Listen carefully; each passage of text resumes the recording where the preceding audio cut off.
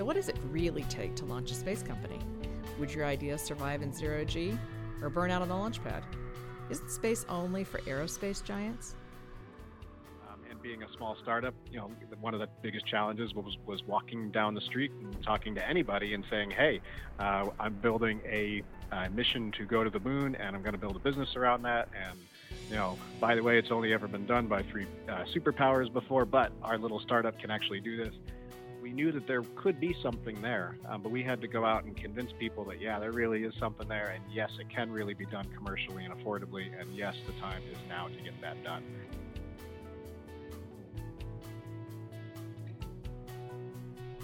Today's Deep Space podcast kicks off several segments on entrepreneurship in space. What is the current state of space entrepreneurship, both successes and failures? What are some of the emerging trends to be mindful of and the key players to watch?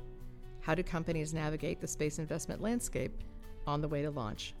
Joining us today is President and CEO of a company driving new innovation in space. Please welcome John Thornton of Astrobotic. John, thanks for joining us. Thanks for having me today. Can you tell us about the vision of Astrobotic? Where do you want to take this company? Astrobotic is fundamentally a space robotics company, and our goal is to make space accessible to the world. Our first big objective and main area of focus right now is making the moon accessible to the world. And for us, that starts with transportation. So towards that, we're building a delivery service to take payloads from all over the world up to the surface of the moon. And then once on the moon, we provide those payloads, our customers, power and communication for operating their missions. So ultimately, we're like a one-stop shop for all of your lunar needs. In the future, we see space robotics being cross-cutting for the moon and many other destinations in low Earth orbit all the way up to and through Mars and deep space destinations. Well, that's awesome. So you're not just a one-stop shop for transportation, but once folks get there with their payloads, you're going to provide the basic infrastructure that they need to operate? That's right. Yeah, we provide power and communications, which are the two basics that most payloads look for.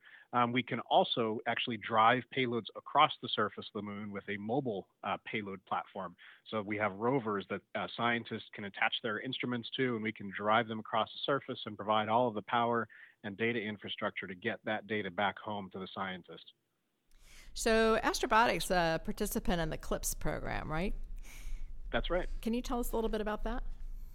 Yeah, CLIPS is a NASA program. It's Commercial Lunar Payload Services, and it's a fantastic forward-leaning program where NASA and the government have said, okay, we're gonna, instead of doing missions ourselves, we're gonna go buy commercial services. So much like how they buy a launch vehicle today.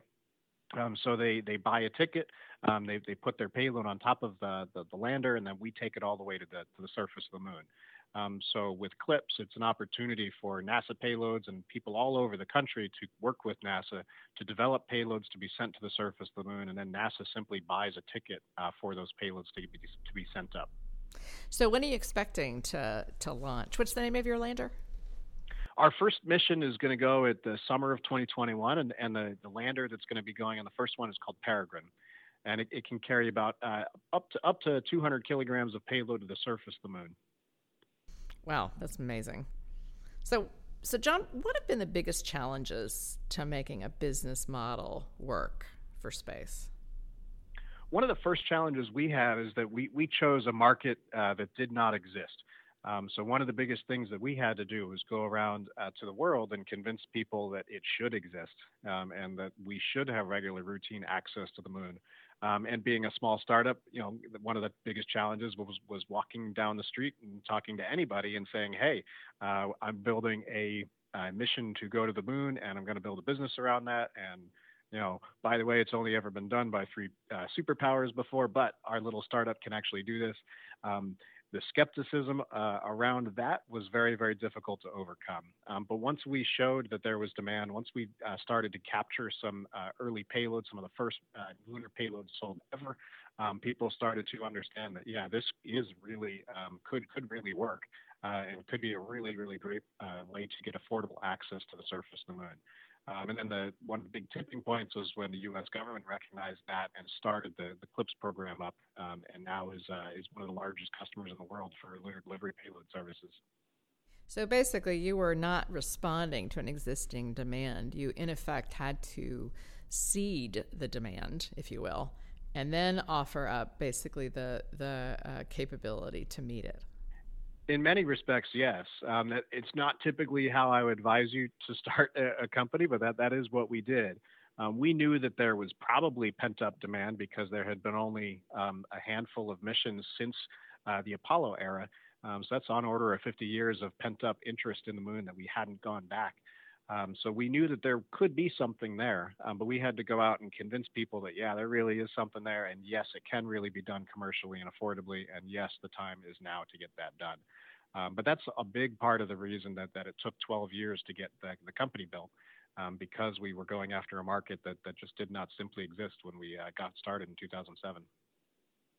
So I know you can't talk about anything that would be proprietary either to you or to your customers, but to what extent can you talk a little bit about your customer base? Can you tell us, is this business to business sorts of relationships or business to government relationships, downstream relationships? Can you tell us a little bit about that?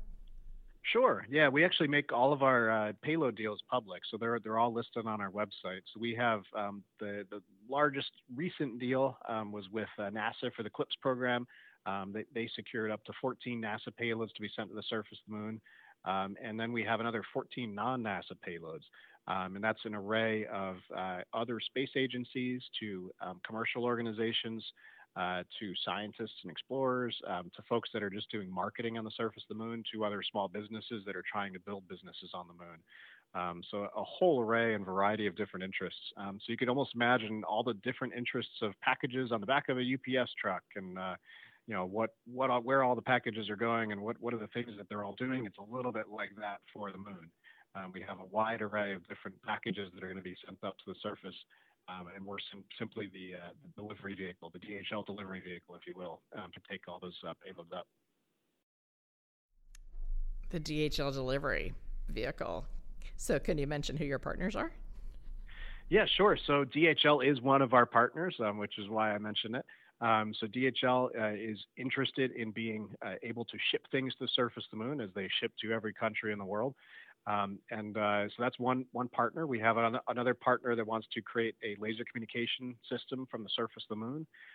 We have another one that's sending human ashes up to the surface. We have a program internal called DHL Moonbox, where individuals can send things up to the surface of the moon. We have a rover from Carnegie Mellon that's going to be sent up to the surface of the moon on the first one. Let's see, what else? We also have rovers from Europe that want to go. There's a small one with legs that wants to walk across the surface of the moon. So it's a whole array of interesting folks and payloads that want to go up. But you're not doing all this on one mission, right? Actually, we are. All of those Wow. payloads are going on just our first mission. So we are accumulating a fair number of payloads. About 20 or so payloads will fly on our first mission. That's fantastic. Boy, I'm looking forward to that. And I bet you are too. Absolutely. So, John, sort of a little bit higher order question. Can you tell us a little bit about how has NASA's focus on commercial space affected your business? Well, NASA's focus on commercial space has been a boon for us. So we started 12 years ago as a company, and at the time we were focused on SBIR, STTR kind of opportunities with NASA. But over time, that partnership grew, and we showed that we could deliver technology reliably for what they were looking for. And then NASA took the next step and said, hey, we're going to create this program called Catalyst, which was a no funds exchanged Space Act agreement where they could actually have NASA personnel work on our lander. And that gave us access to some of the best engineers in the world to help build our commercial service. And NASA did it because they wanted to see how small companies like us would go about building those kinds of businesses, and also because they wanted the service to actually exist. So over time, that partnership was very successful for us. It helped that other commercial partnerships with NASA were successful, like COTS, for example. And then the next thing was CLIPS. NASA said, okay, we've been working with these companies. We think they could actually do this commercially, and now they're going to be buying those services. So the fact that NASA recognizes how to build businesses and how to grow commercial businesses is really a marker of success for the agency, and one that they can very confidently claim that they are way out in front of the rest of the world on that. Okay. And if you don't mind, I'm going to take just a minute for our listeners who may not be as familiar with some of these acronyms. It's something we all slip into and part of the larger aerospace community. So CLIPS is Commercial Lunar Payload Services. And when John just referred to an SBIR, that's a Small Business Innovative Research grant NASA has, along with many other agencies, an SBIR program. And then the Space Technology Transfer Program also is the STTR. So what kinds of architectures do you think need to get built to get back to the moon and then from the moon to Mars? If you look ahead 20 years from now, 30 years from now, 50 years from now, where do you see all of this going? It starts with transportation. So we need landers that can take payloads to the moon and then also on to Mars. But after we have that, then we need to learn to use the resources of the location that we're going to further our exploration or potentially get deeper and deeper into space. One of the first resources that comes to mind is the water at the pole of the moon. So if you can have water, you can split it into oxygen and hydrogen and condense it, and you just made rocket fuel. So the moon could become a gas station for refueling landers to go back and forth to the moon, but also we could use that moon fuel to get to Mars. We could take that fuel, fill up our spacecraft at the moon, and then go all the way out to Mars. And there's been studies that have shown that you could reduce the cost to get to Mars by 50% or more if you can use moon fuel. So if we can harness energy from the moon and turn it into rocket fuel and create energy, it's kind of like creating the first oil for space, the first commodity in space that can store energy. And then beyond that, what other resources can we use? Are there rare earth metals that we can maybe send back here to Earth? Are there materials on the moon that we could print replacement parts for our spacecraft as we go deeper into space? Can we use that same technology to then create and print parts on Mars and other planetary destinations? Ultimately, we need to remove the tether of reliance on Earth for space exploration.